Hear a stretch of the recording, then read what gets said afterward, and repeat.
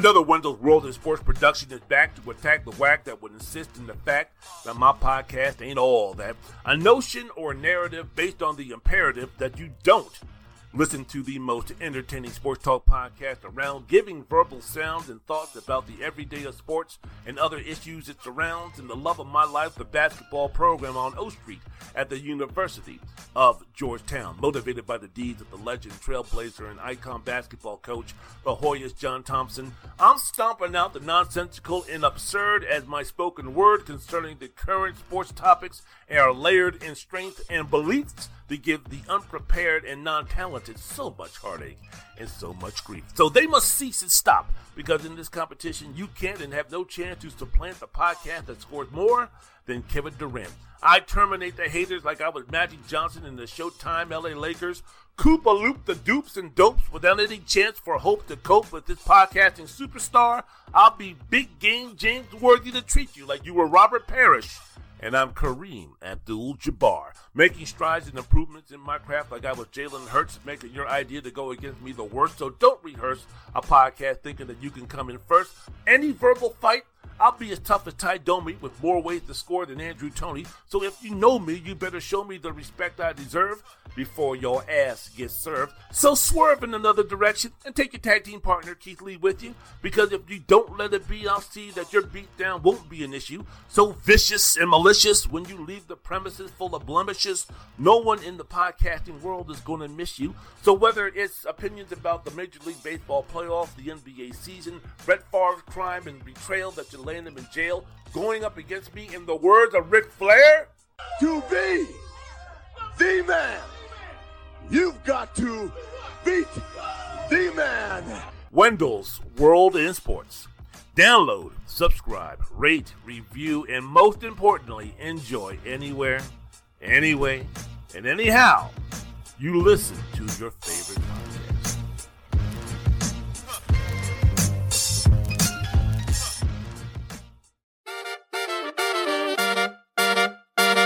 Ladies and gentlemen, welcome to the most unique, entertaining, and compelling sports talk podcast you'll ever listen to. Let's be great. Let's be great. Wendell's World in Sports with the one and only Wendell Wallace. Giannis charging down the lane to the rim, double clutch, no good, tipped in. Giannis tipped it home. Subscribe, rate, and review anywhere and everywhere you listen to this and all your favorite podcasts. And now, from Washington, D.C. metropolitan area, Rip, Roaring, and ready to rumble, Wendell Wallace. Special dedication for those who are listening to this podcast in the state of California. Special dedication for those who are listening to this podcast in the state of Nevada. Special dedication for those who are listening to this podcast in my hometown, the DMV of Washington, Maryland, the District of Columbia. Special dedication for those who are listening to this podcast in Paris. Special dedication for those who are listening to this podcast in Ontario. Special dedication for those who are listening to this podcast in Pakistan. Special dedication for those who are listening to this podcast in Indonesia. Special dedication for those who are listening to this podcast anywhere on the globe. I thank you so doggone much. Welcome to Wendell's World in Sports. I'm your host, Wendell Wallace. So glad that you could be with us. A lot of things to get down on and discuss today in the world of sports. I'm recording this on a Sunday night, about 3 minutes outside of the Kansas City football team beating the Tampa Bay Buccaneers. The last time I checked, it was 41-31. As I mentioned before, with about 3 minutes left, so I'm going to go on the assumption that Patrick Mahomes can get the job done and finish off the Tampa Bay Buccaneers to really, I guess you could say, man, we've been, 4 weeks into the NFL season so far? Is this performance by Kansas City the best out of anything you've seen so far in the regular season? We'll go ahead and discuss that. I want to get this out of the way. Got a long trip this week, heading up to Mesquite, homecoming week for the folks. So, I got to go ahead and do my thing. There's a couple of kids. There's a couple of students. There's a couple of my buddies who are getting ready this week to get their homecoming groove on and do that type of thing. So Mr. Wallace is going to have to go ahead and let them listen to a little James Brown, have them listen to a little Otis Redding, have them listen to a little Sade, have them listen to a little Aretha Franklin, have them listen to a little Isley Brothers, to get them grooves going. I got to teach them the 1-2, baby. because a couple of folks that I'm talking about, Mr. Collins and Mr. A.M., I'm counting on those kids, counting on my boys to do it right on Saturday night in terms of being gentlemen, in terms of showing their I don't know if you want to call them dates, but showing their partners a really good time. So this week I got my work cut out for me. So I'm just going to go ahead and preempt the game between the Buccaneers and the Kansas City football team to go ahead and get this done in terms of what is happening in the world of sports and what's really happening in the world of football. This is going to be a football-centric type of podcast. I'm going to just mainly focus on what's happening week 4 of the NFL and week 5 of college football. Not ready just yet. This week, I'm going to dedicate myself in terms of sports is concerned to really get sped up, caught up to date, get where I can be in my happy place, in my comfort zone in terms of my confidence level being high, and speaking about what's happening in the NBA. As you know, if you don't know, let me explain to you, when I normally talk about sports and when I normally categorize sports, and I try to put them in terms of a relationship. I always say that in terms of my love for sports, my favorite team without, till death do us part, my favorite team till the day that I die is going to be the college basketball program of the Georgetown Hoyas. Biggest, longest fan of theirs. Love the Hoyas, love John Thompson, loved everybody from John Bebe Dern to Eric Sleepy Floyd to Patrick Ewing to Michael Jackson, not but the point guard, that 1984 basketball championship squad at Georgetown. Everything as far as Georgetown is concerned, the legendary coach John Thompson, that's my love, that's my heart, that's my soul, that's my everything. When it comes to my love and my passion and my devotion for not just basketball or not just the NBA, not just for college basketball, but for just sports in general. That was before anything else, before the football team in Washington, D.C., before anything else, which shaped me to become a huge sports fan and want to do this in terms of speaking about sports and giving my thoughts and opinions about sports and putting together a podcast in my broadcasting career, which is going on, reaching about 20 years or so. The genesis of all this, going in this particular avenue to broadcast what I'm talking about, what I'm saying, giving my opinions, all layered in the foundation, which was growing up in the Washington, D.C. metropolitan area, Maryland born and Maryland bred. And when I die, I'll be Maryland dead, even though I'm out here living in the northwest side of Las Vegas, Nevada. But, growing up in the Washington, D.C. metropolitan area, while everybody was going to be that Washington Redskin football fan, I was always geared toward the Georgetown Hoyas and basketball, which led to my love for the Showtime Lakers with Magic Johnson, and which led to my love, above all, for the game of basketball and playing the game of basketball, playing to the level that I did and having the dreams and aspirations to play for Coach Thompson at Georgetown and play for the Los Angeles Lakers when I was a young kid, playing in the NBA and such. So, man. So basically what I'm trying to say is that, because even though the NBA season has started, and even though as you listen to my promos, I express my love for the Georgetown Hoyas, that I really haven't spoken about them that much.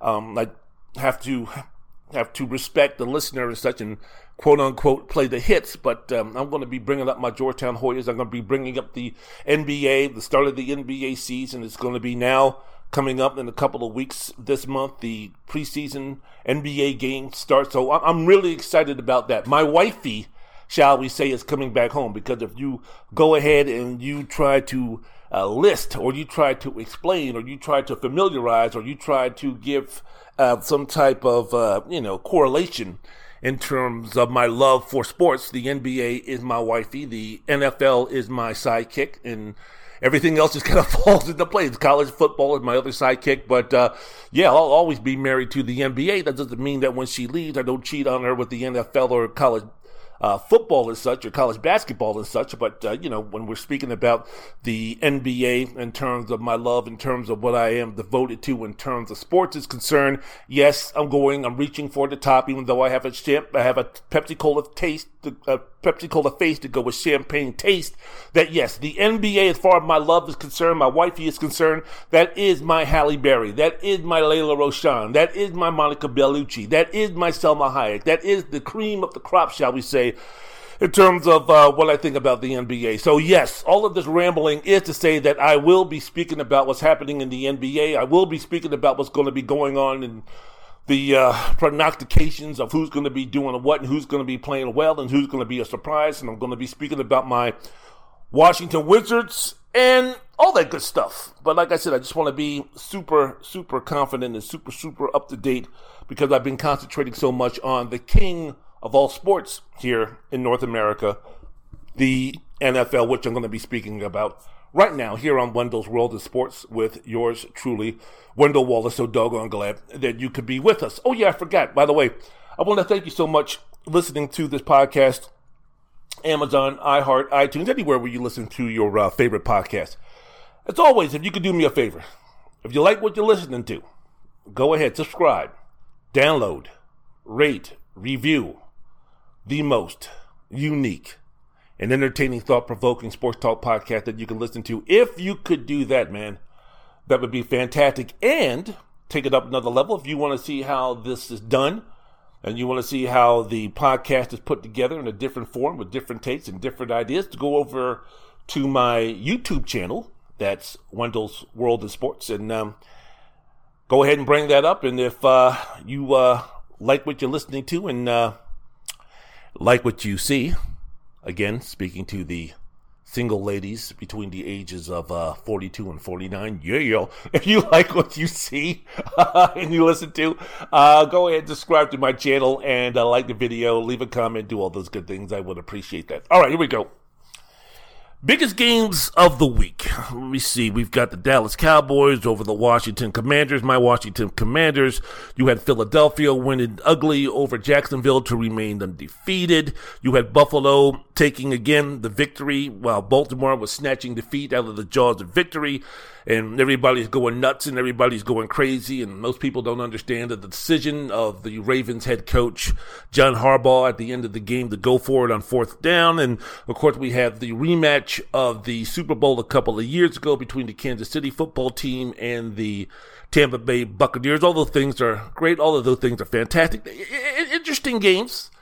I can say even past that, I mean, you had the high-scoring game involving the Detroit Lions. You had the New York Jets now going 2-2 with their victory over the Pittsburgh Steelers. You had the Steelers making a move in terms of changing quarterbacks. Mr. Trubisky out.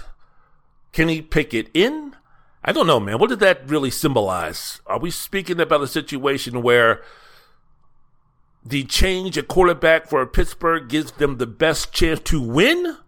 Or is this a situation where, look, we're looking for Pickett to be a long-term quarterback, and the sooner we start the process to figure out if he can be that, the better. So we're not really going to be doing anything in terms of winning a Super Bowl or doing anything like that, even though franchises, organizations, players themselves will tell you that you do everything that you can to win a football game, and it's a week-to-week basis, really a day-to-day basis with the preparation and everything, because in the NFL, it means not for long if you can't get it done. So when you're speaking about other teammates, other players, other brothers on your team that are, having a situation where, hey man, this I'm up for free agency, or my future is unclear. If we go ahead and make this decision, I don't know exactly in what direction the Pittsburgh Steelers. Some organizations, when you're speaking about the Steelers, some organizations, when you're speaking about the Green Bay Packers, some organizations who are steeped in historical greatness and the consistency to be competitors for championships, division championships, conference championships, Super Bowl championships. They don't like to use that term rebuilding. They just don't like that. They don't like to go into the quote-unquote tank. Some franchises, that's exactly what they would be doing, or that would be exactly the signal they would be giving after 4 games, that they would go ahead and make this decision. Mitchell Trubisky wasn't bad. He wasn't awful, but he wasn't great either. He was boringly, steadily, consistently just average. And if you're the Steelers, is average going to get us in a place where we can win a Super Bowl, even though we have a really good defense, one of the best defenses in the league? No. So I'm going to be guessing that it was Tomlin's decision and others in the organization's decision, based on practice, based on film study, and just based on just talent and the projection of what the quarterback position is going to be, not just for this season for the Steelers, but in seasons beyond, that they said, let's just go ahead and let's just make that move. And Pickett wasn't bad. Let's put it this way. He didn't throw an incomplete pass. He was 10 of 13, and the 3 passes that were quote-unquote incompleted, they were interceptions. So he was either throwing it to his team or the other team. So no incompletion. So that's a glass half full, glass half empty scenario, if you want to put it that way. So we have a lot of stuff going on in the NFL and such. The disappointing season for the Indianapolis Colts continue, losing to the Tennessee Titans. We have the Las Vegas Raiders winning their first game of the season. It's interesting because they beat the Denver Broncos. They beat them out here at the Allegiant Stadium. And it's interesting because if you take a look at the two teams and you didn't know what their records were, you would just go on the assumption that the Las Vegas Raiders were the ones with the better record.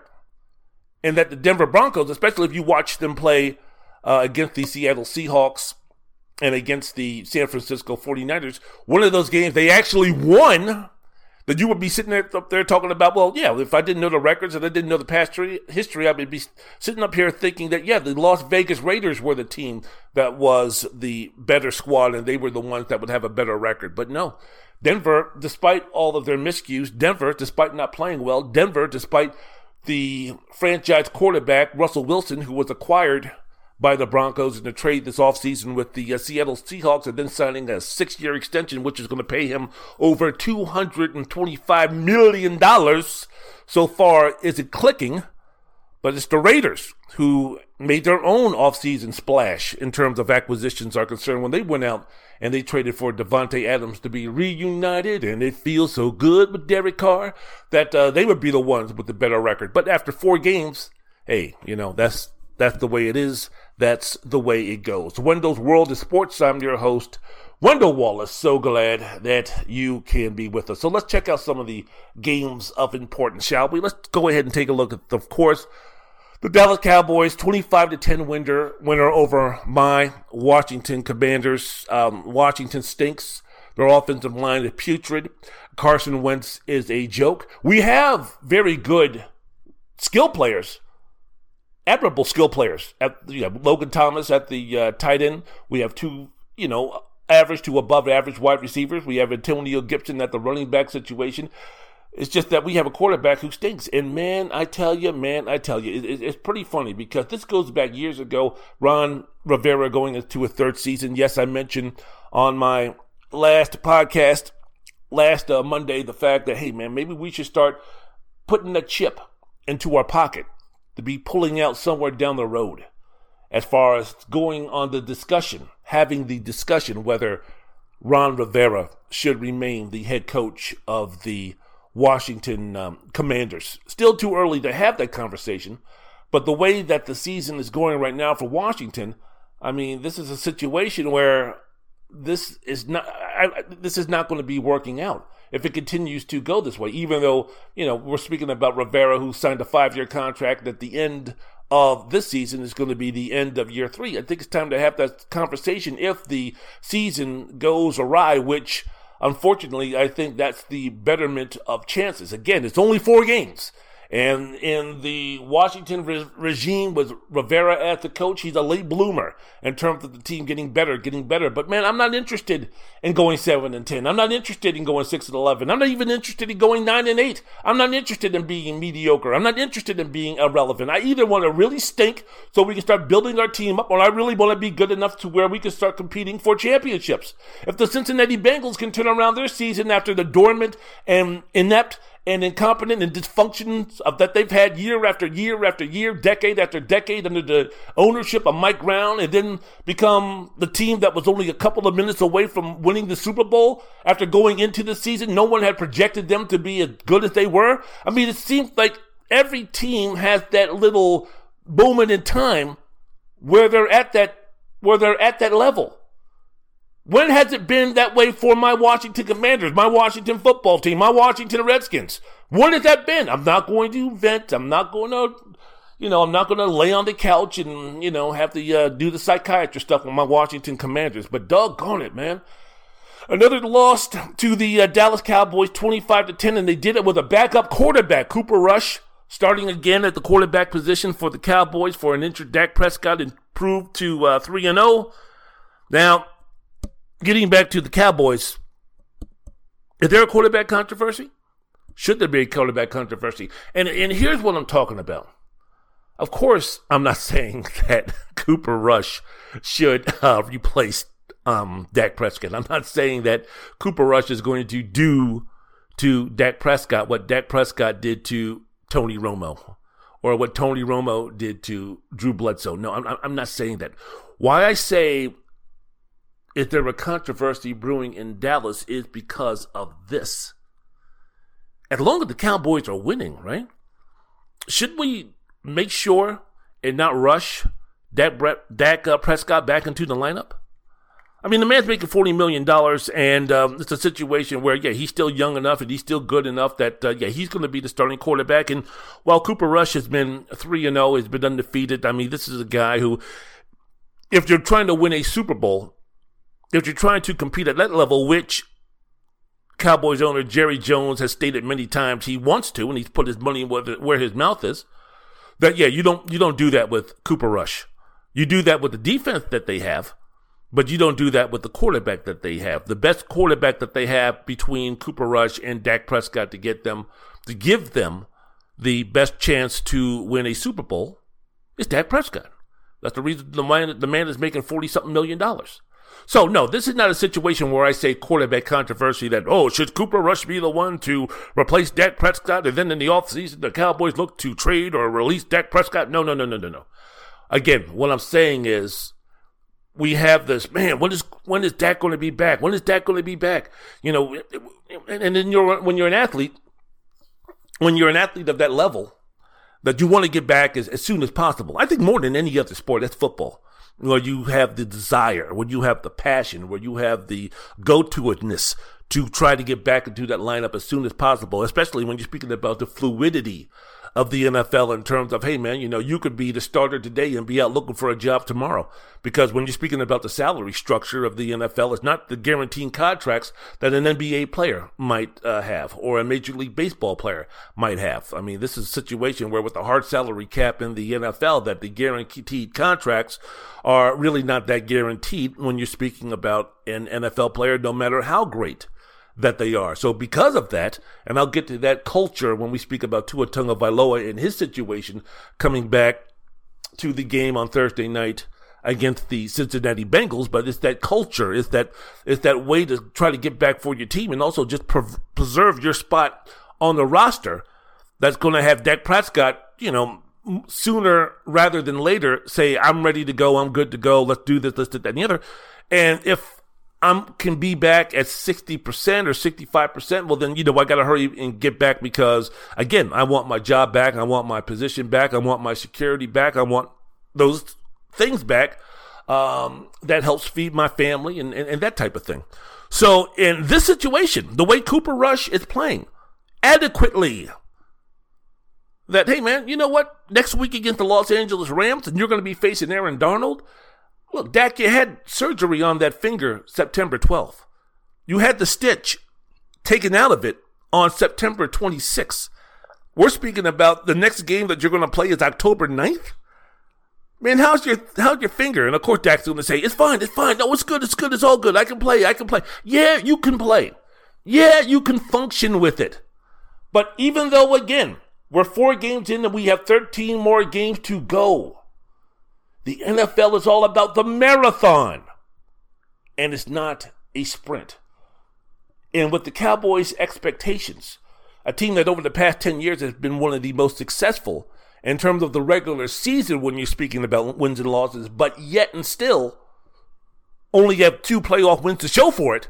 This is not about winning division championships. This is not about racking up a whole lot of wins in October and November. This is a situation where we want to be peaking. We want to be ready. We want to have the best opportunity to win, the healthiest that we can be when the playoffs start in week 16 or week 17 to get us geared up for the playoffs. Yes, we're going to be under the assumption that the Dallas Cowboys, because of their the division that they're in, should be vying for a playoff spot, should be vying for that division championship, despite the fact that they're 2 games behind the Philadelphia Eagles, 4 games into this season. So because of that, yes, it would be great for Dak Prescott to come back against the Los Angeles Rams if this was week 15, but not in week 5, as Dak Prescott's finger is only going to be 50, 55, 60, 65%. And with the success that Cooper Rush is having right now, blending in, mixing in, integrating with the totality of the football squad right now on all 3 phases, special teams, defense, and offense, there's no rush to bring back Dak Prescott. And there's no rush to put Cooper Rush on the bench. So that's where the controversy stems from. This is not a situation where if the Cowboys just keep winning, that all of a sudden that they should just keep Prescott on the shelf. No. Whenever Prescott comes back to play, and again, as long as the Cowboys keep winning, it could be a situation where it could be week 7, week 8. It could be after the bye, depending upon when the Cowboys' bye is. This is a situation where when Prescott comes back, and if that finger is as healthy as it's going to be, and the Cowboys are still in a position to be fighting for a chance to win the NFC East division, then this is an upgrade. It's a major upgrade. I don't want to hear some nonsense about Cooper Rush as a guy who should be a starting quarterback in the NFL. No, you're right. He should be a starting quarterback in the NFL for a team that wants to go 5-12. I think Cooper Rush would be a fantastic starting quarterback for an NFL franchise who wants to go 6-11. But if you're looking to win a Super Bowl, if you're looking to win a championship, Dak Prescott with the Dallas Cowboys over Cooper Rush, that is your guy. Because that defense, again, here speaking about the Cowboys on Wendell's World of Sports, the podcast with yours truly, Wendell Wallace, the defense is going to be the most important thing for the Cowboys' overall success. If you take a look at the limitations that the Cowboys have on offense, especially when you're speaking about putting up points, it's going to be the defense that's going to have Cowboys win games like 24-21, 17-14, 21-17, that type of thing. Unlike Kansas City or any other high-powered offense, it's not a situation where we can go ahead and have a mediocre to somewhat below mediocre offense or defense, and because of our offense and because of the greatness of our quarterback and the skill players that surround him, that we can consistently win football games 31-27 or 35-31 or even 28-24. That's not going to be the case with the Cowboys. They need that defense to play well and play at a high level, but the good part is they have the defensive coordinator in Dan Quinn, and they have the defensive talent to do so. Not only just at the line of scrimmage, but also at the cornerback position and also at the linebacker position. The Cowboys, in fact, entered the week with just 4 red zone appearances by their opponents and only allowed 1 touchdown in the game against Washington. They haven't allowed 20 points from a team this season, and they haven't allowed and they've only allowed 1 touchdown in each of their games. And on Sunday, again, against my faltering Washington Commanders, they sacked Carson Wentz twice, intercepted him twice, and harassed him all game long. So, yes, Dallas winning with defense and Dallas winning old school with defense and controlled, balanced offense. And again, you speak about, hey, Cooper Kupp. Let's take a look at Cooper Kupp. Excuse me, Cooper Rush for the quarterback for the Cowboys. Let's take a look and see what his impact that he's having. Being a decent game manager. When you speak about the 3-game winning streak that the Cowboys have been on, playing against Cincinnati, the Giants, and Washington, they've passed the ball 89 times. They've ran the ball 86 times. That's balance, homeboy.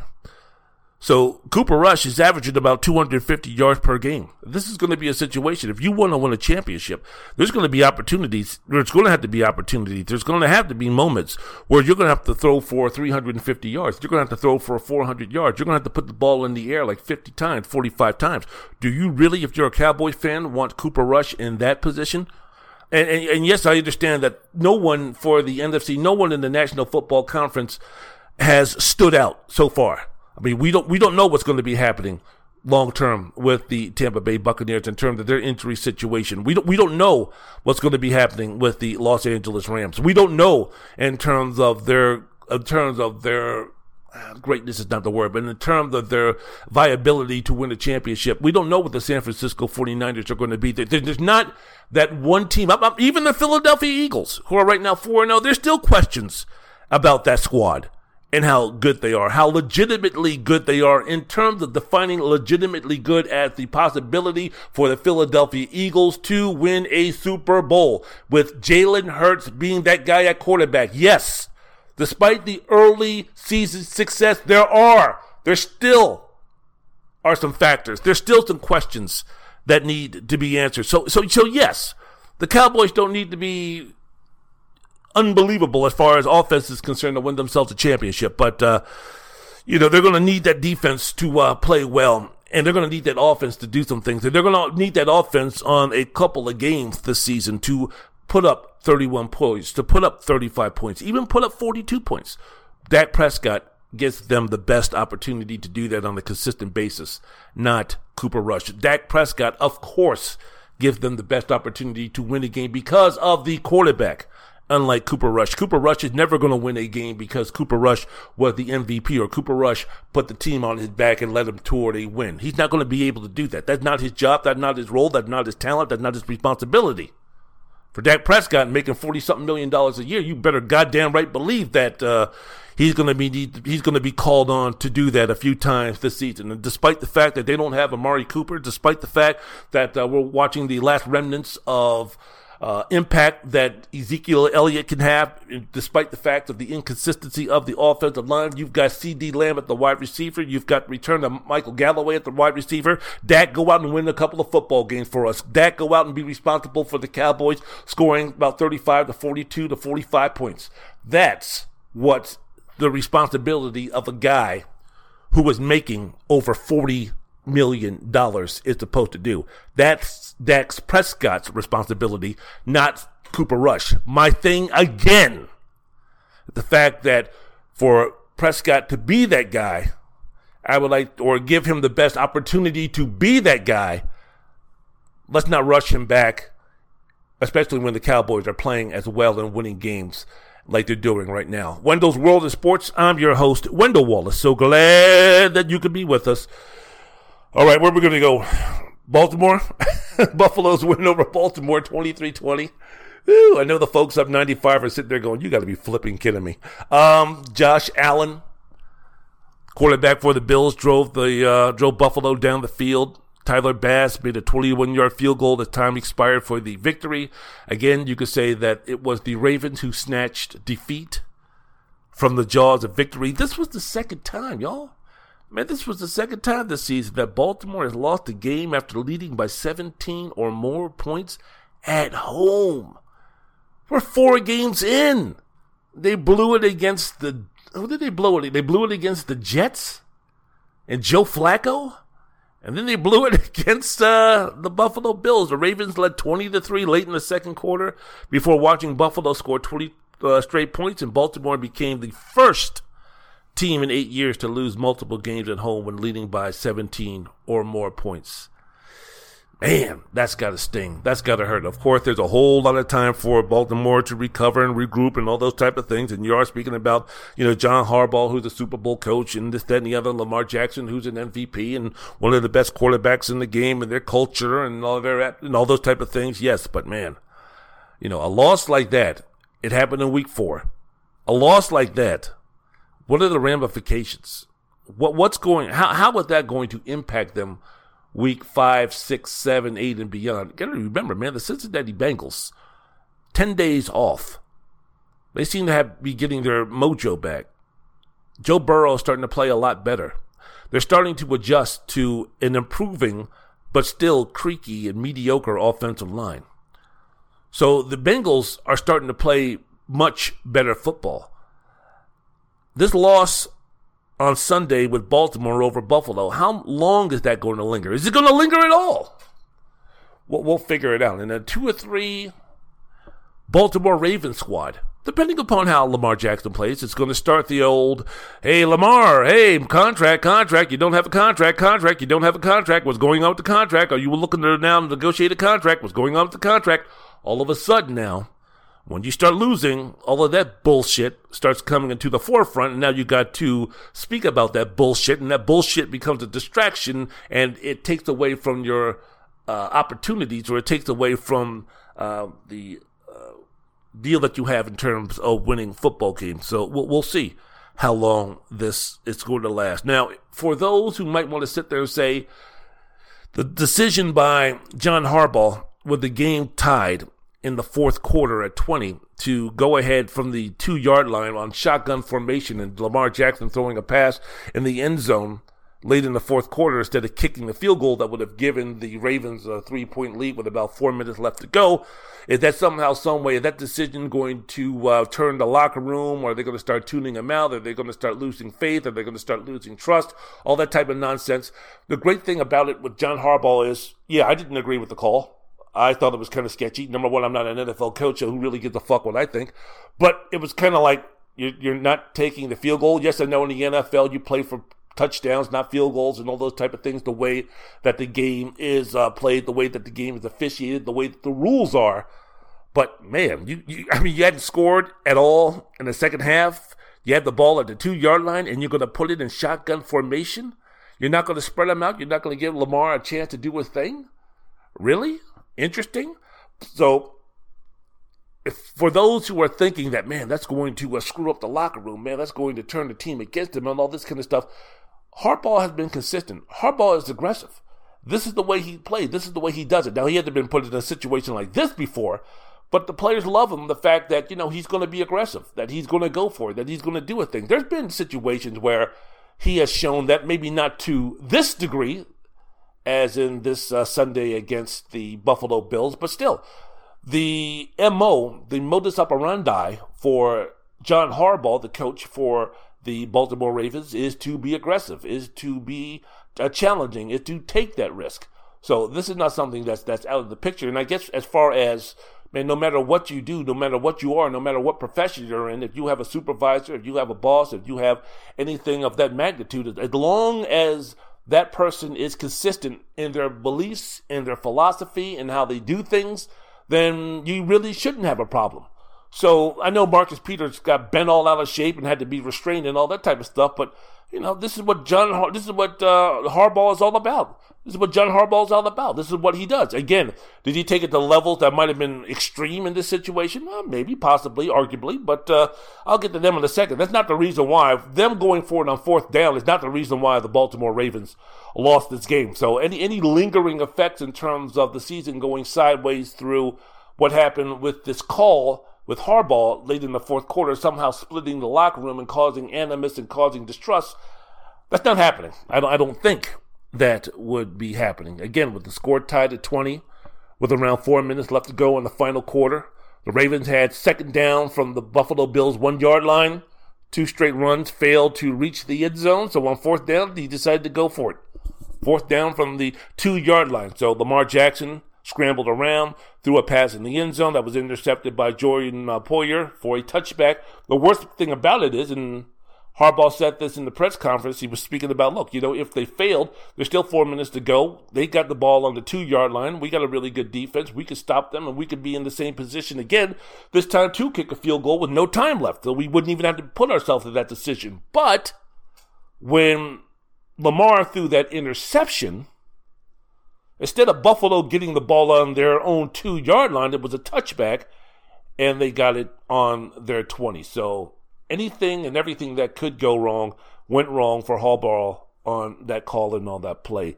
Buffalo drove the ball down the field. They got help with an absolute. Did you see that roughing the passer call that was called on Baltimore? That was horrible. That was terrible, man. That's a call that you make if you have a quarterback from the 1970s or the 1980s with frail physiques or something like that. Man, Josh Allen is about 6'7" and probably weighs about 260 pounds. The cornerback or the secondary guy that was going up to try to put him on his ass would look like to be about 5'11", 160, 5'11", 195. And because of Allen's elusiveness, the guy slowed up a little bit because he didn't want to go out of there out of control. And we're speaking about really, he didn't throw him down. There was no anything in terms of Allen's head hitting the turf or anything like that. It was a bad call.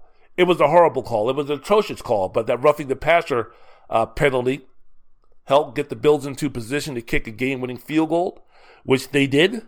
See you later. Game's over. Yay, yay, yay! If you're the Buffalo Bills who improved to 3-1. And the Baltimore Ravens, who are now, as I mentioned before, 2-2.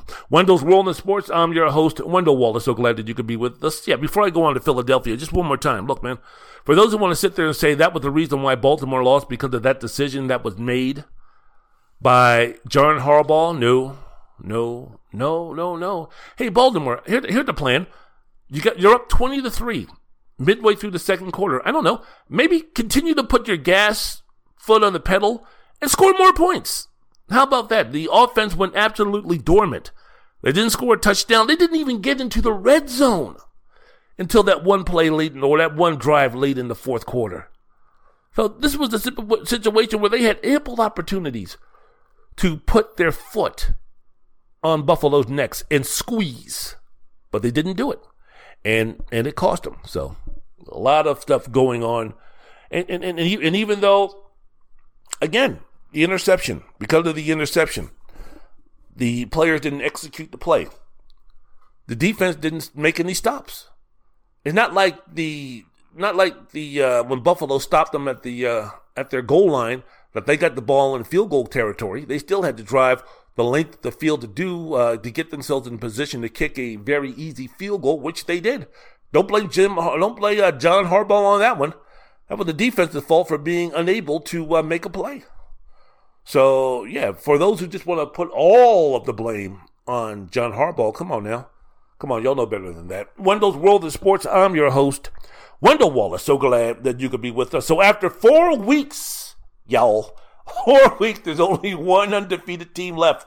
The Philadelphia Eagles beat Jacksonville 29-21 in a game that featured, what's that shit?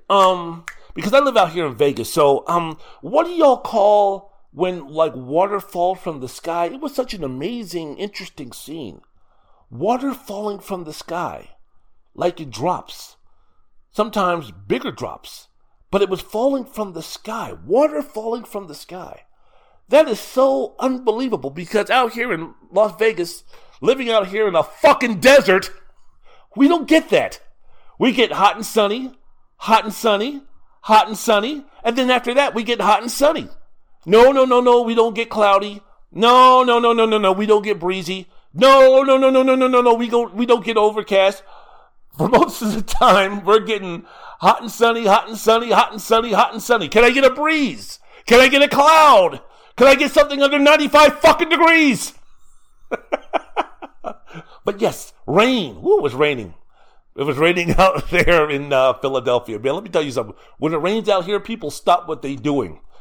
People stop what they're doing and just run outside and it's like, rain. We don't drive in it, but we still do, acknowledge when it comes on down. But the weather conditions in Philadelphia were not good. But Philadelphia showed something that they haven't shown before this season in terms of whether they're legit or not. They won an ugly game. They won a game where they didn't bring their A game to the stadium, and they still found a way to win. The team, the Eagles, as a whole, rushed for 210 yards against the Jaguars defense that allowed just 55 yards per game. Mike Sanders, running back for the Eagles, he ran for a career-high 132 yards on the ground. The Eagles defense, managed to get 5 takeaways, including 4 fumbles. Trevor Lawrence had a hard time holding on to the football, led to 3 Philadelphia touchdowns, and the final one sealing the victory for the Eagles. I guess now 4 games into the season, what's your glass with the Eagles right now? Let me ask you, what do you think? Half full? Half empty? What do you think? Where do you fall on the Eagles right now? I don't know. It all depends, I guess, what your definition is in terms of half full, half empty. Like, what are your expectations for the Eagles, right? Because if you're saying, man, I want the Eagles to win the Super Bowl, this, that, and the other, I think they're going to win the Super Bowl. Of course, after a game like this, you're going to veer in the direction that the glass is half full. If you're a hater and a little bit of a realist, you could say that, well, Jacksonville, this is Jacksonville, and while they're improved, this is Jacksonville starting a guy, Trevor Lawrence, who, he's better than he was last year. With that organization, with that clown they had as their coach and everything, could they have gotten any worse? At least they have an adult running the organization right now. But Trevor Lawrence is still a guy who's still learning. He's still in his second year, so okay. And again, I go back to it. If you're a Philadelphia hater, or you're looking at the glass half empty perspective of what's happening with the Eagles, you just say again, Jalen Hurts. Jalen Hurts at your quarterback. That doesn't roll off the tongue like a Patrick Mahomes, like a Tom Brady, like a Lamar Jackson, like a Josh Allen, like a Joe Burrow. It doesn't, does it? I mean, do you feel that? Because I don't. And yeah, you know what? Devonta Smith, talented Heisman Trophy winner, this, that, and the other. He's going to be good. He's going to be.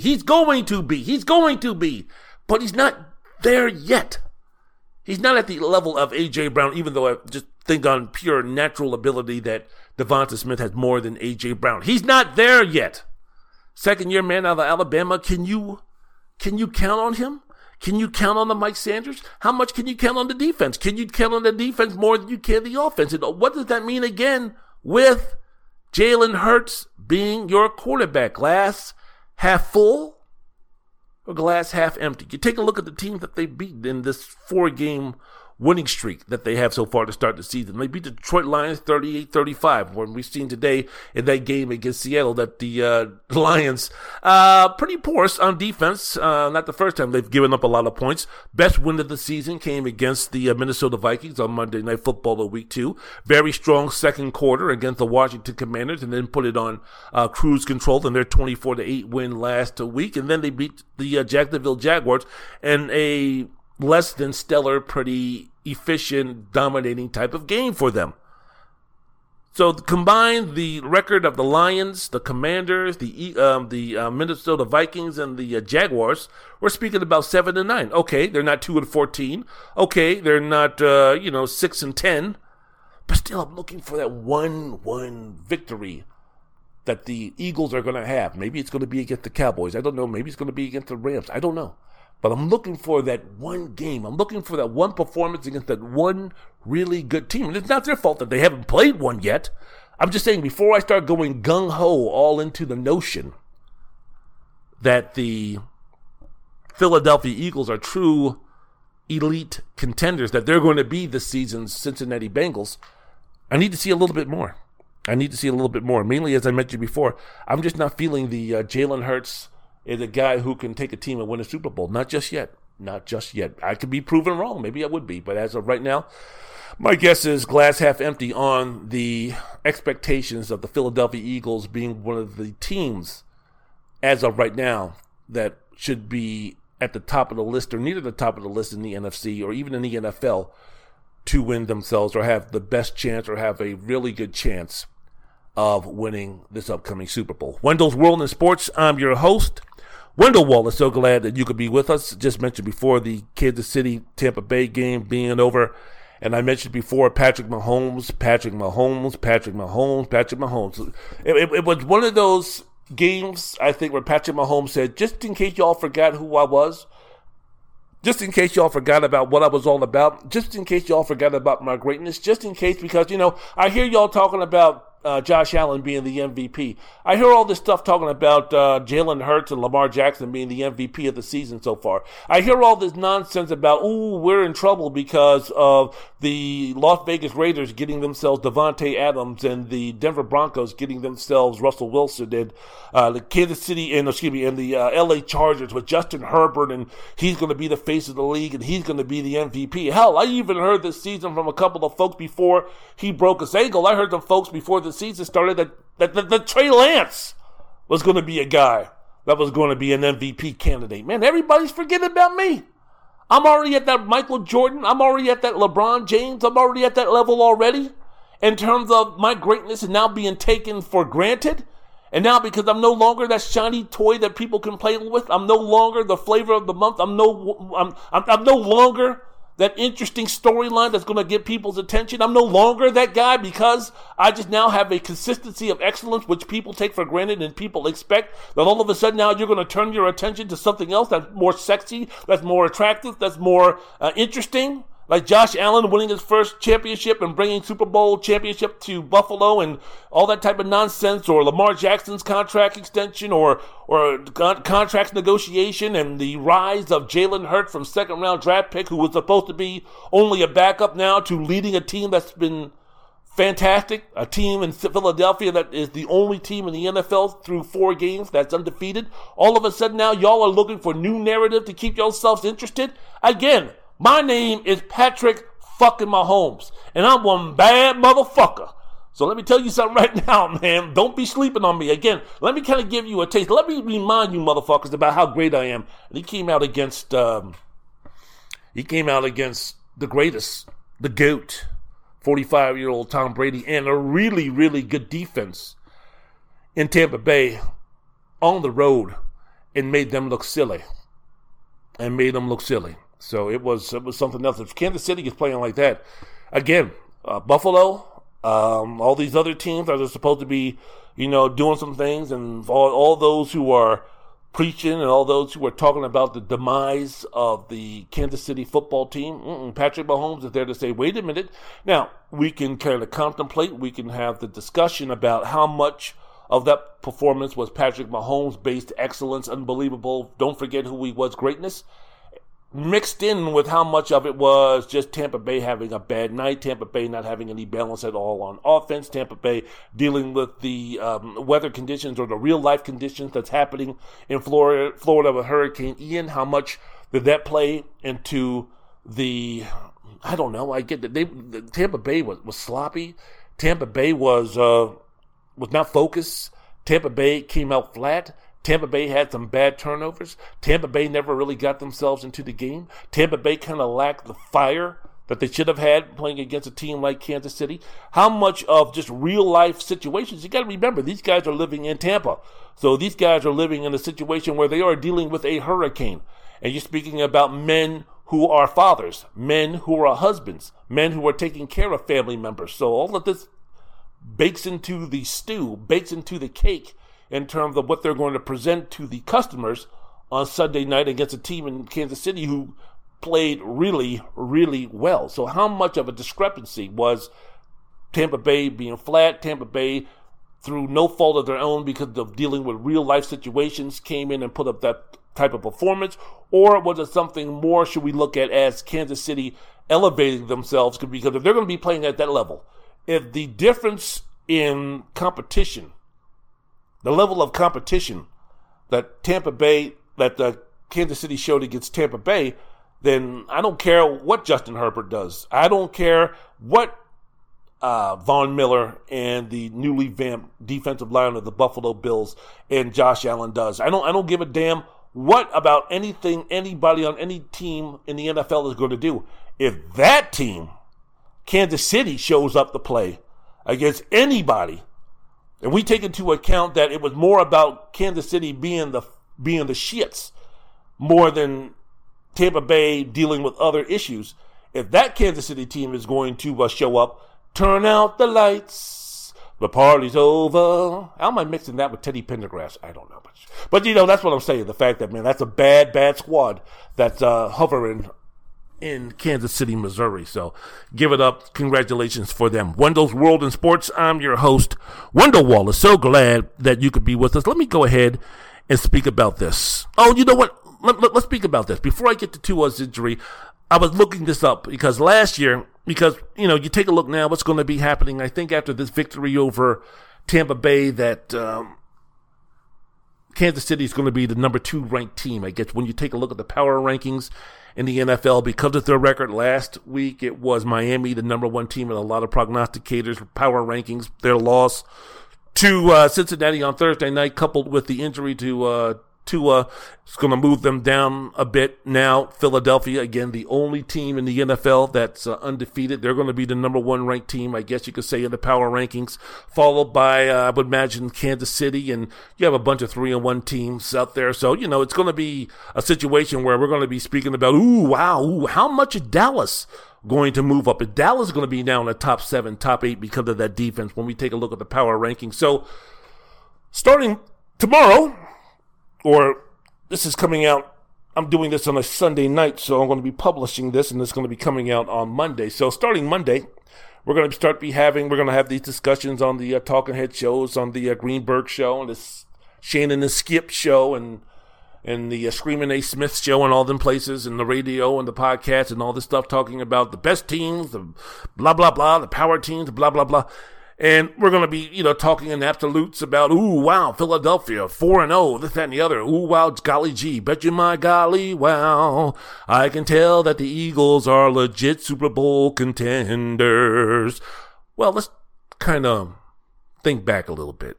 Because last year, after 4 games, if you check the power rankings, and I did according to the NFL.com site, the Arizona Cardinals, after week 4, were the number one team, or what the number one team in the power rankings. And they were the only undefeated team. They had just beaten the Los Angeles Rams on the road 37-20. Kyler Murray was the MVP candidate after that game. They were the flavor of the month. They were the talk of the town. Tampa Bay was ranked number 2. They were 3-1. They had just beaten New England. Remember, Tom Brady's return to New England Sunday night football game, and they played in the monsoon, the downpour, and Mac Jones, he played so well against Tom Brady. We don't have to worry about New England's situation at quarterback. This Mac Jones kid, this first-round draft pick from Alabama, he seems like the real deal. Buffalo was ranked number 3. They were 3-1. They opened up their season losing against Pittsburgh, and everybody's like, what's going on? Then they won their 3rd game in a row, blowing out the Houston Texans 40-0, and everybody started to exhale a little bit until they went through a little bit of their downtrodden games coming up. Green Bay, Baltimore, Dallas, the Chargers, they were all 3-1, and they were ranked number 4 and number 7. The 4 teams that made the conference championships, and the 2 teams that played in the Super Bowl, and the team that won the Super Bowl at that time, when you're speaking about the Rams, Kansas City, San Francisco, and Cincinnati. Week 4, 2021 power rankings. The Rams were ranked number 9. They were 3-1. Kansas City was ranked number 8. They were 2-2. And things were going to get a lot worse for Kansas City before they got a lot better in terms of what's going on, what's the matter, what's wrong with the Kansas City football team. San Francisco, who made it to the NFC Championship game, was ranked number 13 in the power rankings after the 4th week in the 2021 season. They had a 2-2 record. And Cincinnati, even though they were 3-1, nobody was believing in them. They were ranked number 15. And they almost won the doggone Super Bowl. My point to all this is, hey man, whatever comes out with these power rankings, whatever's going to be happening, you take them with a grain of salt. You do, because you just never know. Tampa Bay lost in the 2nd round of the playoffs. The Cardinals were blown out by the Rams in the wild card game. Buffalo played a classic against the Kansas City football team, but they lost in the playoffs. Green Bay, which finished the season 13-3 and with the number 14-3, something like that. But they were ranked number 1. They lost to San Francisco at home. Baltimore faded. Dallas faded. The Chargers didn't even make the playoffs. So, as I mentioned before, take all of these rankings so far with a grain of salt. Again, Wendell's World in Sports. I'm your host, Wendell Wallace. So glad that you can be with us. Okay, very quickly, let me take a few moments here to speak about the game, the horrible head injury that was suffered by Miami Dolphins quarterback Tua Tagovailoa in their 27-15 loss to the Cincinnati Bengals on Thursday. In the game against Cincinnati, with about 6 minutes left to go before halftime, Tagovailoa hit the back of his head on the ground after being chased down by Bengals player Josh Tupou and remained down on the ground for about 10 minutes before being placed on a stretcher, stabilized, and rushed to the hospital. Yes, it was a very, very, very concerning and disturbing sight. Tagovailoa was discharged this past Thursday night, in time to meet his team at the stadium in Cincinnati wearing a neck brace and traveled back to Miami. He went back on Friday, underwent tests after he sustained head and neck injuries. I'm not going to even discuss in terms of when he's going to be back and all that kind of stuff. The thing, I guess, this whole deal and this whole conversation, it all started the week before against the Buffalo Bills when Tua was concussed in the first half, but was allowed to re-enter the game in the second half. And was, if you remember, he slammed his head against the turf in the second quarter in the game against the Bills. And as I mentioned before, he looked like Trevor Burbick when he was knocked down against Mike Tyson. He was stumbling and fumbling and bubbling around the ring. Well, that was what Tua did after the play ended. He reached for his helmet with his hands. He struggled to get to his feet, fell after a couple of steps. I mean, you could see that he was done. And look, again, as Chris Collinsworth said on the game tonight when speaking about this, look, man, I'm no doctor. I'm no orthopedic. I mean, I'm not an expert in concussions or that type of thing. But when someone is behaving like that, something's wrong. Something's wrong to the point where they should not be coming back and playing in the second half. Now, this was kind of like water washed under the bridge, even though, you know, the investigation going on is such about, well, was it really copacetic for Tua to go back into the game and such? So it hadn't completely gone away, but in your mind, in my mind, in the fans' mind, for the most part, because of how well he played Tua in the second half against the Bills, that it was a situation where I'm like, okay, he's fine, no big deal, he probably shouldn't have come back. We're all ignorant about concussions for the most part because we're not doctors. We're not experts in the field. So we see the guy come back. He said he was fine. He sounds fine. I don't know. Looks like he's doing good to me. I guess everything is okay. I don't know. I got a wife and kid and a 9 to 5. I don't really have time to be worrying about concussions and Tua Tagovailoa and such. So we just went on the assumption because these guys provide us the entertainment value for our lives on Saturdays and Sundays and Mondays and Thursdays or whatever, being football players, be it college or pro, that we're just guessing that he just was going to be okay, that Tua was just okay and everything was going to be cool. But then we saw what happened on Thursday.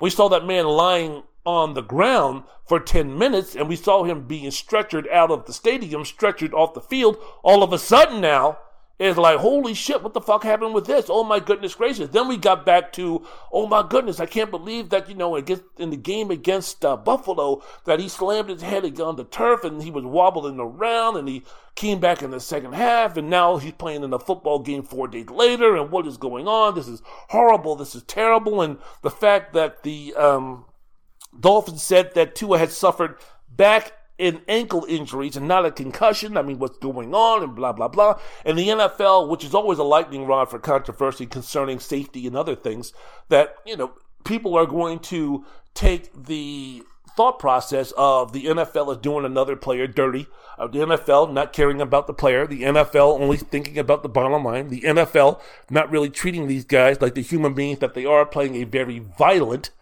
and destructive sport for their bodies.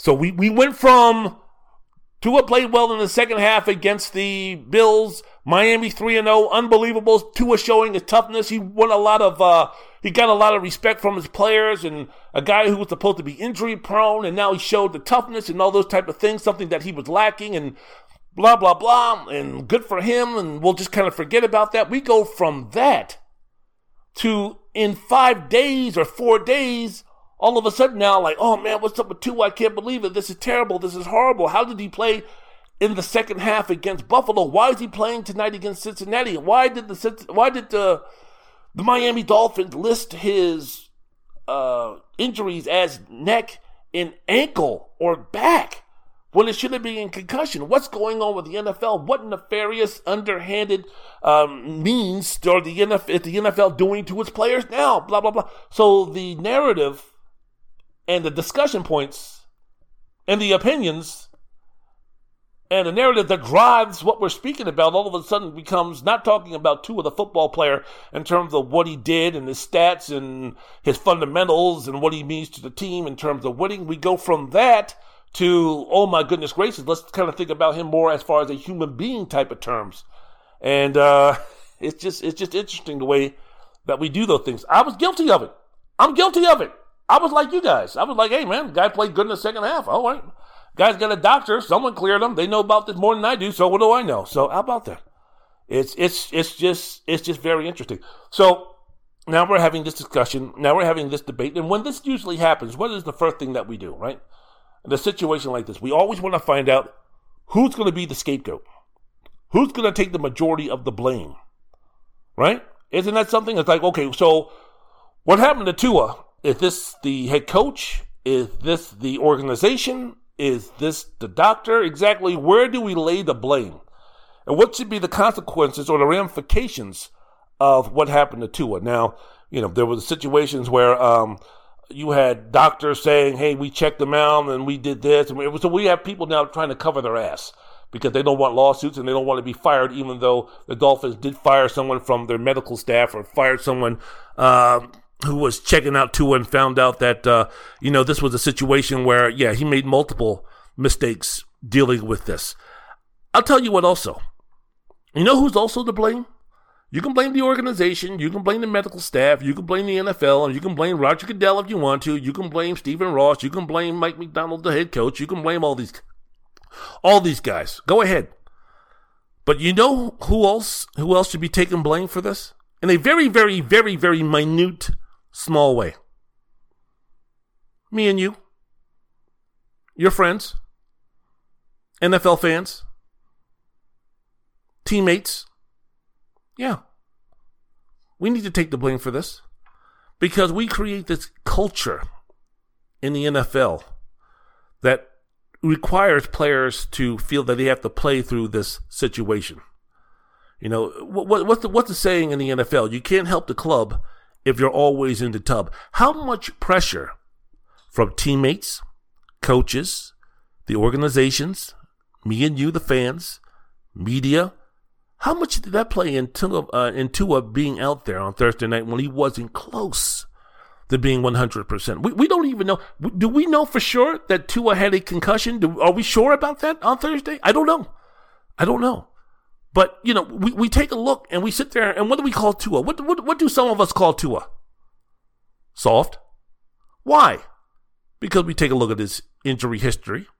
We take a look at how much he was injured in college. We take a look at the fact that his college career was ended because of injury. We take a look at the fact that a guy who was supposed to be the number 1 draft pick with a bullet without any question whatsoever and win a couple of Heisman trophies didn't happen because he was injury prone. That word, injury prone. Ugh. Boy, do athletes hate that, because what do we equate injury prone with? Weakness. Softness. Being less manly, right? Isn't that what you're implying in some way? If someone's going to be quote unquote injury prone, isn't that in a small way attacking the man's manhood? Oh, he's injury prone. He's not tough. He's missing too many games.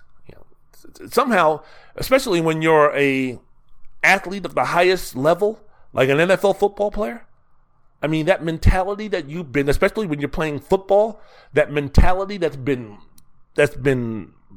baked into you, probably ever since you started playing the game of football in an early age. Toughness, right? We equate football with toughness. Nothing's more tougher than playing football and blah, blah, blah. And you have to fight through injury and it's the mental thing and all this type of nonsense, right? Right?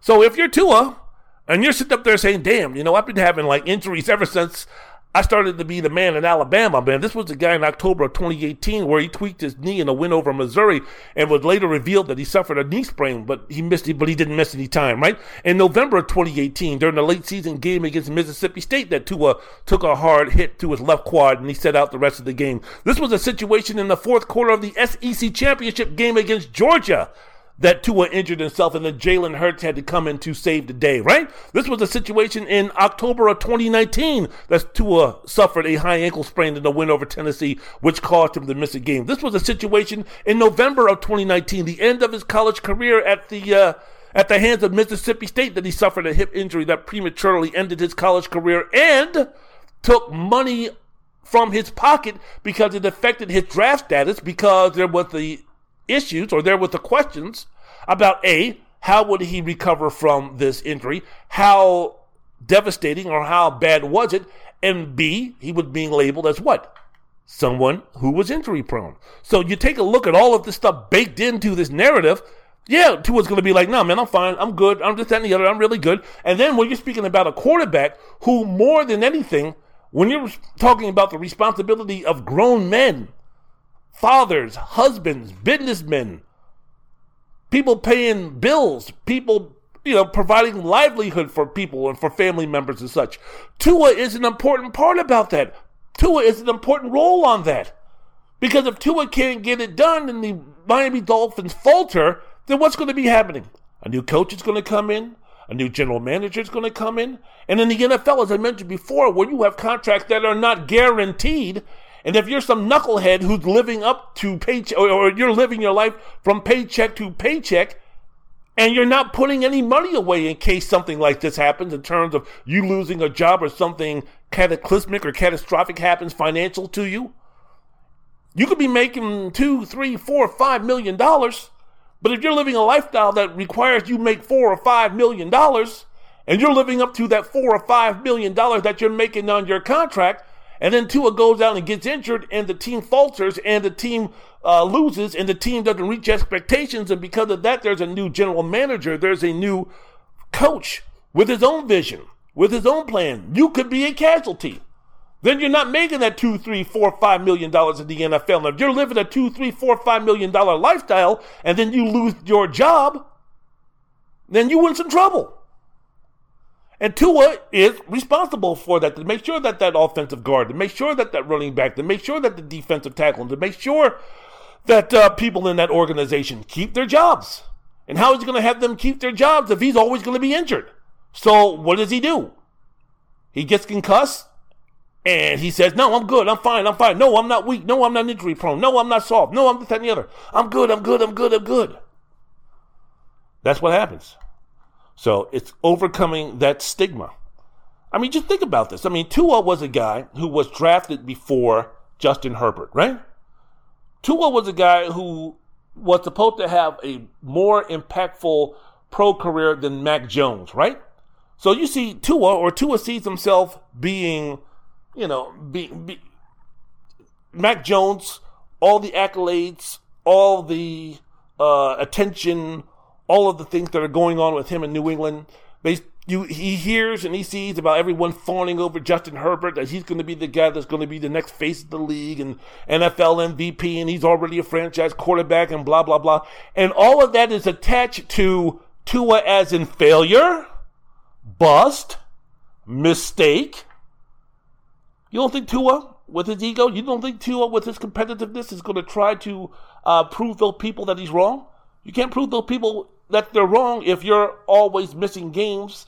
That only fuels the fire, that only fuels the thought, that only validates the thought that people have that you are soft, that you are unreliable, and that the Miami Dolphins made a mistake in not selecting you. And how is it that a guy who was my backup at Alabama and Mac Jones is now like leapfrogging me leaps and bounds in terms of what he's doing in the NFL with all the attention that he's getting and all the accolades and all the good things said about him?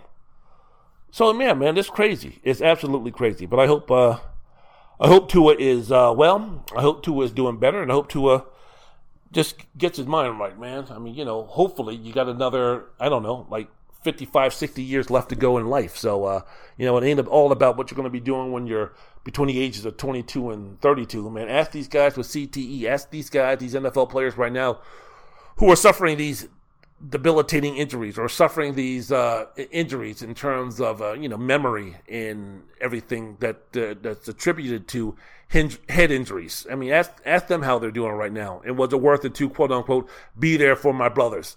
I mean, when you're 55 and 60, 65 and 70, your brothers aren't going to be there for you. Your wife is. Your children are. And how difficult are you going to make it for them to take care of you because you wanted to be there for your brothers? Why, to win a football game? Give me a fucking break. All right, so it's just so once again, I hope that Tua is doing okay. How much time do we got? Woo, man, was I going. When I get back, I got a boogie. I got to go ahead and practice my 1-2s because I got to show my boy, Mr. Mora. I got to show my boy, Mr. Collins. I got to show my gal, Miss Mora. I got to show Miss Walters. I got to show these kids exactly what it's going to be all about. I got to teach them the 1-2. I got to teach them getting down to the Isley brothers. I got to teach them, in terms of the proper length that they need to be between each other. No bumping and grinding, none of that stuff that's school inappropriate. I got to teach them to be the gentleman and ladylike way to be dancing at this homecoming. So while I go ahead and y'all go ahead and listen and get on down to some things, I'm going to go ahead and practice my 1-2. So Mr. Wallace can get on down and show these kids exactly how to properly get on down to what's going to be happening for them on Saturday at the homecoming up there in Mesquite, Nevada. Wendell Wallace of Wendell's World of Sports. 1-2 me with the music, y'all.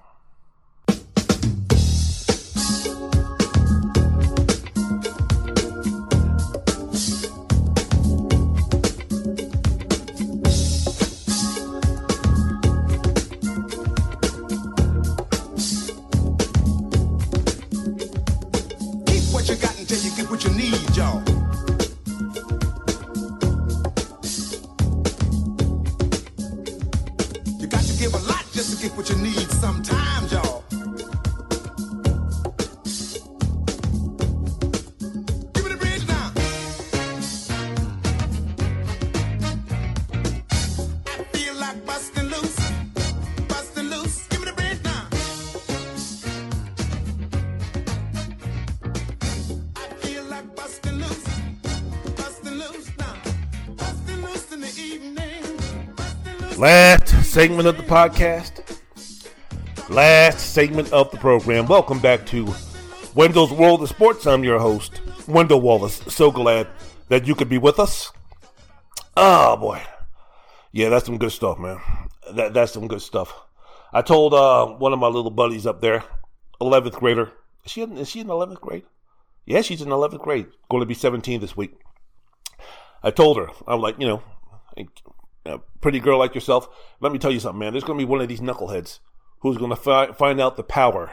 He's going to find out that how great that Otis Redding is. And he's going to find these arms of mine.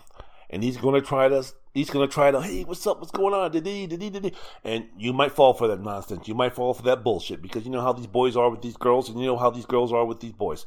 I'm telling you right now, Moore, if he starts bringing out these arms of mine by Otis Redding, you call your father ASAP. You dial 911. Because let me tell you something, Otis takes it to another level, and Otis goes, these arms are mine. And when he gets past 50-something seconds, you're done. You're done. You are in his spell. So as soon as he puts on the music and you hear, these arms up, run! Run! Get out of there! And if you can't call your daddy, say, Daddy? Yes, dear. I'm with John Doe. Yeah. He just put on Otis Redding. He didn't put on these arms of mine, did he? Yes, he did. I'll be right there. I will be right there. Daddy's going to go get the shotgun. Daddy's going to go get the baseball bat. And Daddy's going to do what Daddy's going to have to do. Because he knows that he's got about 45 seconds before it's all over with. So that's what I'm talking about. I don't even know how I got to that story, but I told that story to the kids and they started laughing at me. I was like, all right. Yeah, it's coming from me. Yeah, you laugh. But in the moment, let's see who's laughing. Wendell's World of Sports. I'm your host, Wendell Wallace. So glad that you could be with us. All right. College football week 5. We have a new number 1 ranked team in the country. Alabama is the new number 1 team, while the old number 1 fell to number 2. Speaking about Georgia. Why? Georgia lost to Missouri 26-22. Georgia was a 4-touchdown favorite, trailed 13-0 in the second quarter after a sluggish offensive start, marked by 2 fumbles. They didn't score a touchdown until there was 9:39 left in the game, and then took the lead with 4:03 remaining. I didn't watch the game because I was in the other room, which didn't have the SEC network, and I was watching Clemson and North Carolina State, so I wasn't really in tune to it. But when I saw it, I was like, Missouri ain't beating Georgia. I mean, Georgia's going to wake up and get the job done. Stetson Bennett led the comeback on offense, started 10 of 25 through 3 quarters, but then hit 14 of his next 19 passes. He finished with 312 yards. Look, playing a close game, And people are talking about, man, are we going to do this every week in terms of Ohio State, Alabama, and Georgia, mainly Georgia and Alabama? Are we going to be playing, musical chairs in terms of every time someone has a mediocre to bad game that they're going to be replaced at number one? This was more, in terms of Georgia falling from the number one ranked team in the country. This was more than just playing a close game against Missouri. That wasn't the only reason why they lost their number one spot. You remember what happened to them against Kent State the week before? Yeah, they won 39-22, but it was like, sleepwalking. It was uninspiring.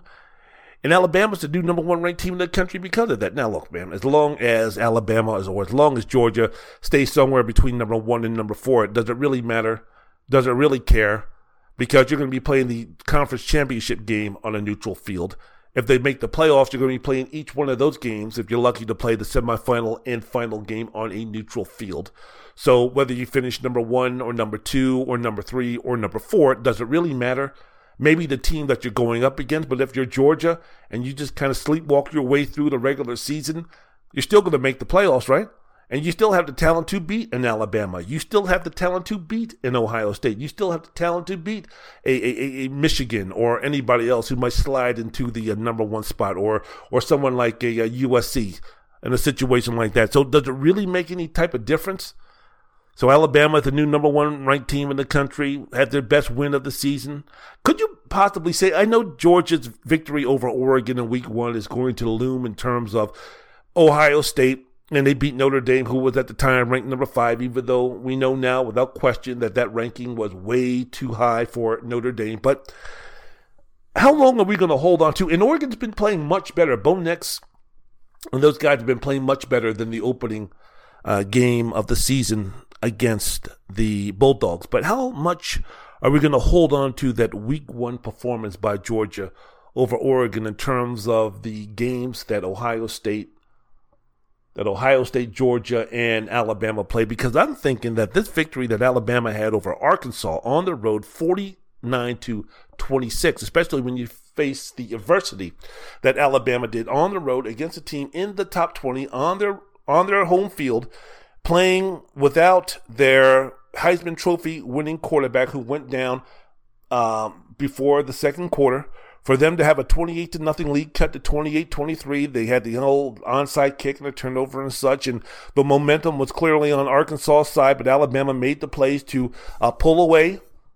I'm thinking, as of right now, yeah, again, Georgia's victory over Oregon, yeah, but man, you could make a real case that in terms of the three teams that are most likely to win a championship this year, that this victory by Alabama over Arkansas was the best of three this season. Jahmyr Gibbs ran for 206 yards, 2 long touchdown runs. It looked like Alabama, what they didn't show against Texas, looked like they have some explosiveness to them. Now, what's going to be the injury status of Bryce Young moving forward? And even if he is able to play, the shoulder surgery or the shoulder injury that he has, how much is that going to be affecting him before he left the game with that injury, with that AC joint in his shoulder being hurt? In the first half, he was 7 of 13 for 173 yards, 1 touchdown, 1 interception. He was on the sideline and cheering and rooting and cheering his team on in the second half. But Jalen Milroe, who looked like a young Cam Newton in terms of his size is concerned, came off the bench, completed 4 of 9 passes for 65 yards and a touchdown. So he also ran for 91 yards on 6 carries and a touchdown. So next week, Alabama plays one of the more disappointing teams in college football, Texas A&M. So we'll see. We'll see what's going to be happening. I think Texas A&M, even though they are completely putrid on offense and the defense with all of their new players and their high 5-star recruits and their Walter Nolans of the real world, really haven't made a difference yet. I still think this is going to be a situation where Alabama's going to have to be ready to play a competitive game against Texas A&M. I'm just glad that this whole Nick Saban, Jimbo Fisher verbal fight that they had is now over with. So we will have to be going on and on and on about that. And I'm quite sure everybody in the state of Texas or Alabama or everybody there is going to be glued in to see exactly what happens at the end of the game, win or lose. What is going to be the handshake between Nick Saban and Jimbo Fisher, but who cares? Clemson is back.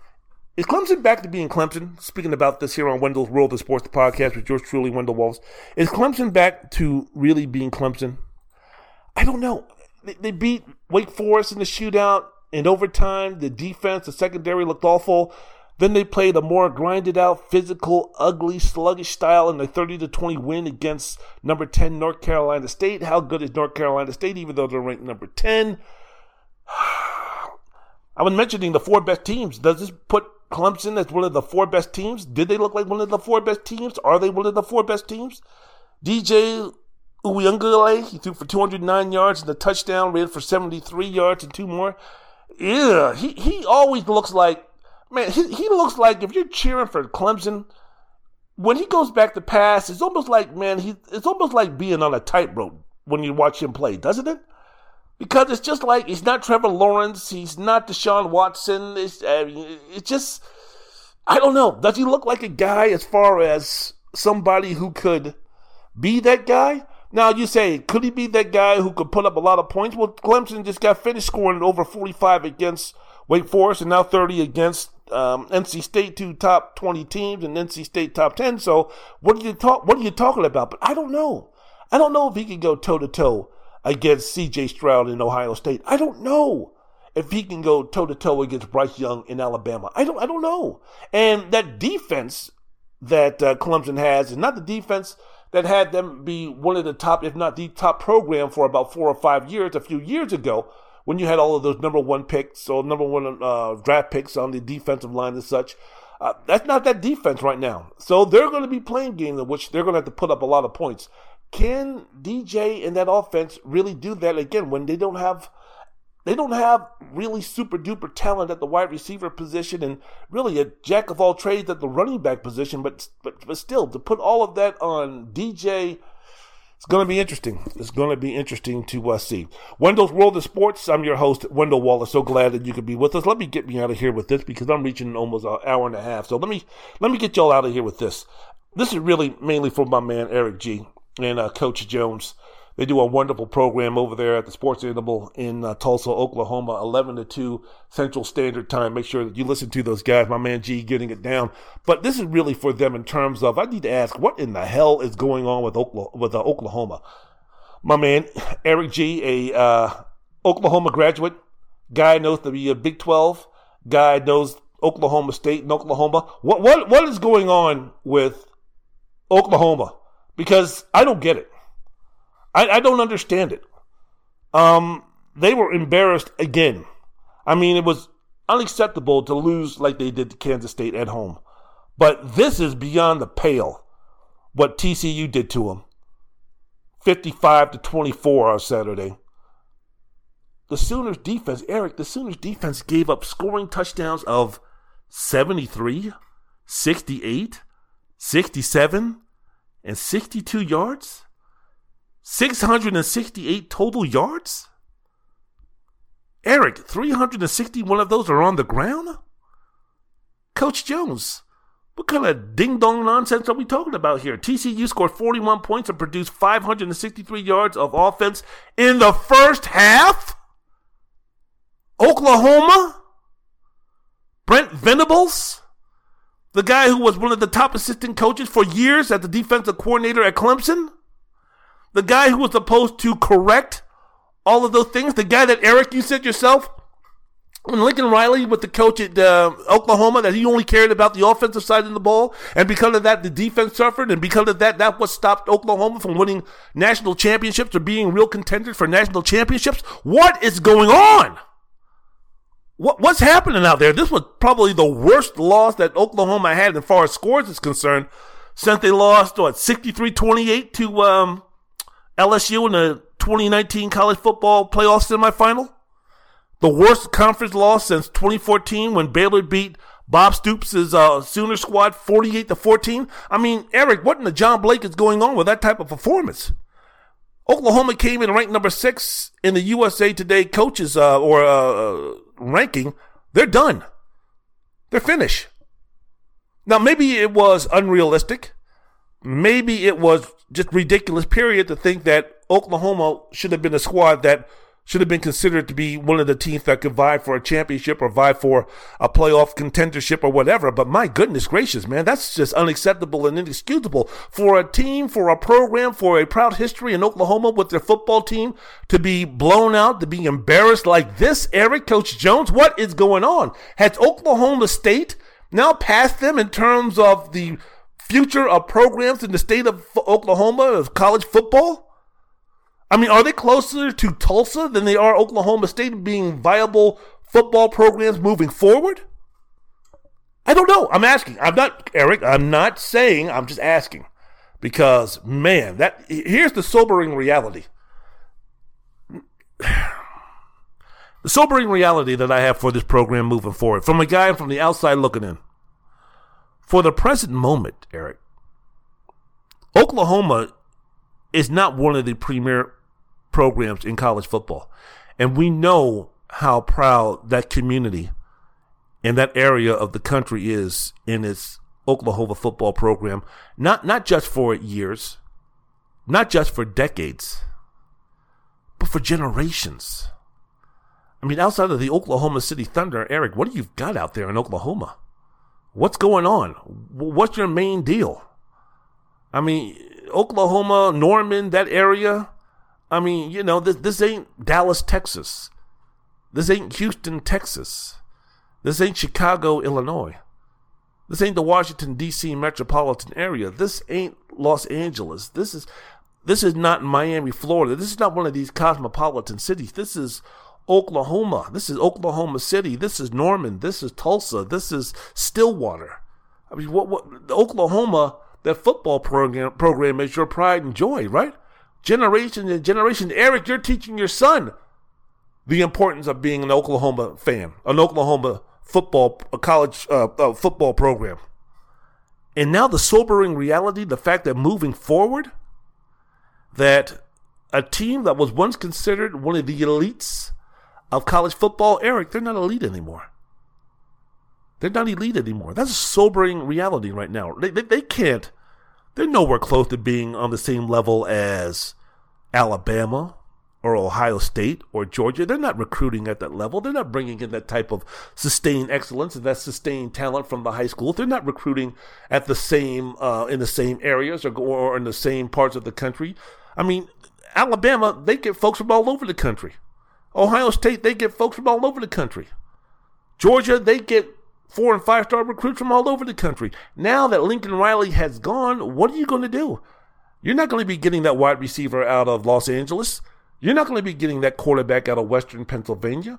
You're not going to be getting that defensive tackle out of Seattle that's 4- or 5-star recruit that's top 10, top 15 in the nation or top 5 at his position. Those guys are now going to be going to USC. Those guys are going to be going now to Alabama. Those guys are going to be going to Ohio State. Those guys are going to be going to Clemson. Those guys are going to be going to other schools other than Oklahoma. You might get maybe 1 or 2, but to be sustained in terms of being able to play on the same level or have the same type of program as the elites of college football, which for decades you guys have been, almost to the point where you took it as like, par to the course. You guys right now are not on the same level as Clemson or Utah or Michigan. They're all better programs than you are right now, along with USC. And that brings me to the second point where it must be killing folks out there in Norman, Oklahoma. Lincoln Riley. I know when he left, it was good riddance, who cares, this, that, and the other. Hey, man, despite having questions about how good they are, USC is ranked number 6. They're undefeated at 5-0, and they're doing it with your coach and your quarterback. Caleb Williams is playing like a top 3 or 4 Heisman Trophy candidate. His heir apparent, who was supposed to be going to Oklahoma, Malachi Nelson, he decommitted to join Riley in L.A. So it's almost like not only did you lose the love of your life, I mean, he took the kids with him. He's just like, geez, man. And I'm telling you, I don't know. Eric is going to the SEC in a few years. Is that going to be the answer? I say no. Is it going to be going back to, once we get to the SEC, we start playing Alabama and all these places, we'll be fine. The recruiting will pick up. No. You see what happened to Nebraska when they left the Big 12 to join the Big 10? The shine is completely off Brent Venables, man. He was supposed to be the guy that was supposed to come in and fix the defense, right? I mean, a dip in the offense was expected because I know, you might not think so, but Lincoln Riley, offensive genius. I don't know if we're going to go that far. I'm not going to go that far, but I mean, the offensive mind of Lincoln Riley was supposed to be superb. And it was a situation where, hey, man, we just bring in Brent Venables to improve greatly the defense that Lincoln Riley ignored. And while we might take a hit on the offensive side of the ball, we will improve enough on defense to where we can overcome that. Well, so far, you guys not only have not been good on offense, despite the fact that you brought in one of the better offensive coordinators in the country, but your defense, in which Brent Venables was supposed to, bring to new heights, has been even worse than even you could have imagined on a worst-case scenario. He was hired to fix the defense and have the success that he had at Clemson, as well as recruit defensive players similar to the impact that he had at Clemson. It was supposed to be Brent Venables who was supposed to be bringing in 4 and 5-star defensive tackles and defensive ends and linebackers and cornerbacks and safeties to where in 3 to 4 years they would be number 1 picks or they would be first-round draft picks in the NFL. Now, I'm give the man time. I'm not saying, it's ridiculous. It's ignorant. It's and everything in between as far as negative adjectives to be thrown out there to say that Lincoln Riley, that Brent Venables is a bust. Brent Venables was a bad hire. Brent Venables can't get it done. That Oklahoma is doomed. I'm not Eric, coach. I'm not saying all those things.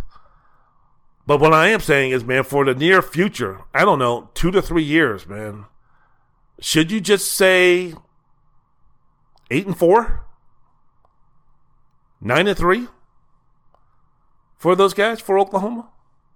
And can you really say now that Oklahoma State, that program in Stillwater, has passed you guys by? Man, you're going to be going into the SEC area. Just think about, let's just think about some other things, the landscape of college football right now.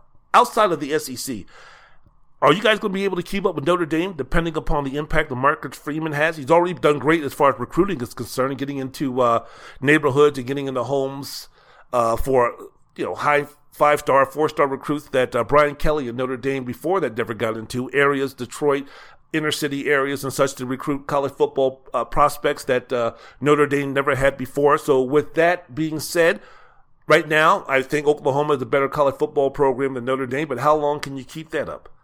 How about Mississippi? Again, Oklahoma State. Then going into the SEC, what are we going to be speaking about if we continue to see the resurgence of schools like Tennessee? What happens if Lane Kiffin stays at Mississippi? What happens if Mark Stoops stays at Kentucky? Is Oklahoma going to be able to sustain, or is Oklahoma going to be able to keep up? Is Oklahoma going to be a better college football program than those guys are? What about Florida? What happened if they reach their potential? What about if Jimbo Fisher continues to play the best high school player to go to Texas A&M, and they finally get it meshing? We know how important recruiting is, right? I'm just asking questions. I'm not talking in absolutes. I'm not talking about this is going to happen. But these are the type of things, man, where you just got to be thinking to yourself, like, man, these things are real concerns. These things really could happen. And we need to kind of prepare ourselves to fight those type of battles. Some will win. Some will lose. But where is the Oklahoma program, not just now, but years down the road? What are we looking at here? Where are we going here? Can Oklahoma ever get back to the perch that it was under Bob Stoops or Barry Switzer? I'm not going to even say Bud Wilkinson. That's like a couple of planets ago. But hell, Eric, can you guys get to the same level as Lincoln Riley? I don't know. And that's all that I'm asking. And that's what all Oklahoma fans and college football fans who give a damn should be asking. All right, I'm out of here. Good to go. I want to thank everybody for listening to the podcast. Download, subscribe, rate, review the most entertaining thought-provoking sports talk podcast that you can listen to. In closing, as always, as I say, please take the time to get to know folks. Please take the time to get to learn from people who are from a different race, a different gender, a different background, different political affiliation, different religion, different financial background, different everything. Can we please take the time to learn from those people and to grow, to educate, so we can truly live in a society where we judge people on who they are as people in terms of their hearts, in terms of their love for each other, their respect for each other, and don't worry about a person's race or a person's religions or a person's gender and all of the ignorant stereotypes that lead us to such ignorance and racism and bigotry and prejudice and privilege and those type of things. Can we just kind of like base people on who they are, put away the ignorant stereotypes and go on from there? Because if we do, man, you'll be surprised how awesome and wonderful you in life mesh together can be. Wendell Wallace of Wendell's World of Sports. Get me out of here, y'all, with some music.